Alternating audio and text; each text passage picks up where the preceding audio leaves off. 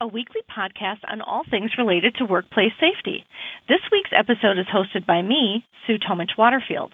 The thoughts expressed in this podcast are based on my opinion and general best practices, which may not apply to all listeners. Always consult with a qualified professional before making any changes in your organization. If you work in an office, you may have experienced a sudden pain in your neck, shoulders, or back.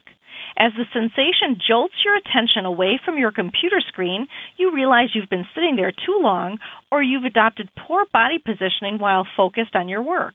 Usually, stretching or adjusting position can help alleviate the discomfort, but prolonged or repeated unhealthy body mechanics can lead to pain and injuries known as musculoskeletal disorders or MSDs.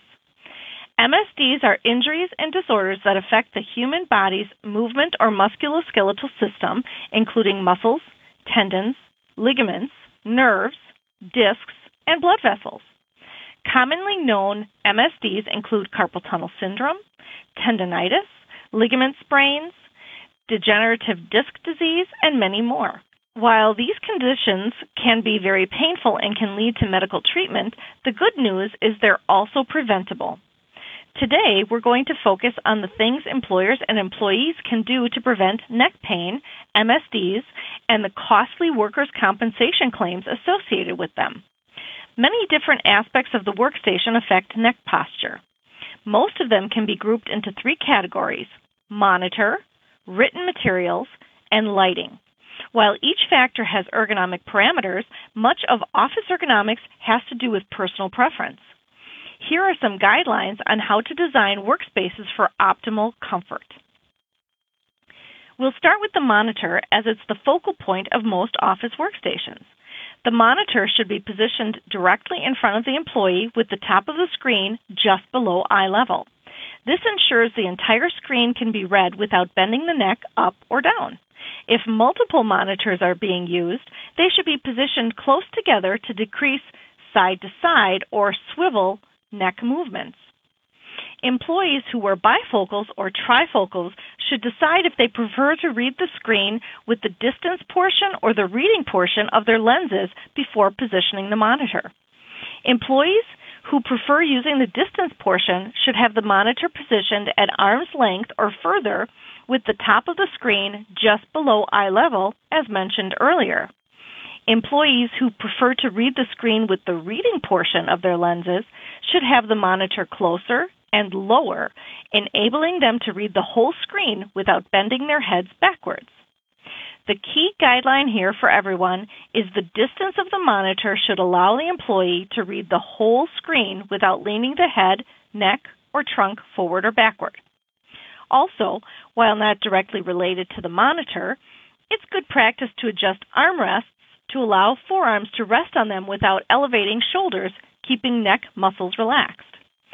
Some jobs in an office setting require data entry from paper or written materials into an electronic format, whether that's an Excel spreadsheet or some other program. If this is a part of an employee's responsibilities, a document holder should be used for the written material. There are two styles of document holders: vertical orientation and horizontal orientation. If an employee is using a vertical document holder, it should be placed next to the monitor at the same height and distance. This style isn't recommended for employees who use more than one monitor. In those cases, a horizontal holder positioned on the desk between the keyboard and the monitors is recommended. This will encourage inline movement of the eyes without bending or rotating the head. Lighting factors should also be considered and accounted for to avoid undue strain on eyes and subsequent strain on the neck as employees work to overcome lighting and vision challenges. Ideal lighting level is subjective and varies from person to person. Each employee should be provided with adequate lighting for necessary vision and comfort. Light, regardless of natural or artificial, shouldn't cause a glare on the monitor. To help manage this, monitors shouldn't be positioned directly in front of or behind windows, and windows should be equipped with adjustable shades. An anti-glare screen can also help. Employees who wear glasses should consider purchasing lenses with anti-reflective coating or blue light blocking glasses. Taking these steps to ease vision challenges will also positively affect neck posture and comfort. Following these tips for monitors, written materials, and lighting will help prevent neck pain and injuries, but also don't forget to move. Working in the same position or staring at a monitor for prolonged periods isn't healthy. It can cause muscle fatigue and injuries. To prevent this, employees should change position frequently throughout the day. Micro breaks are also a great way to ensure muscles are being moved. Micro breaks are short, voluntary breaks throughout the course of the workday. They should be taken every 30 to 40 minutes, and each break can be as little as 30 seconds.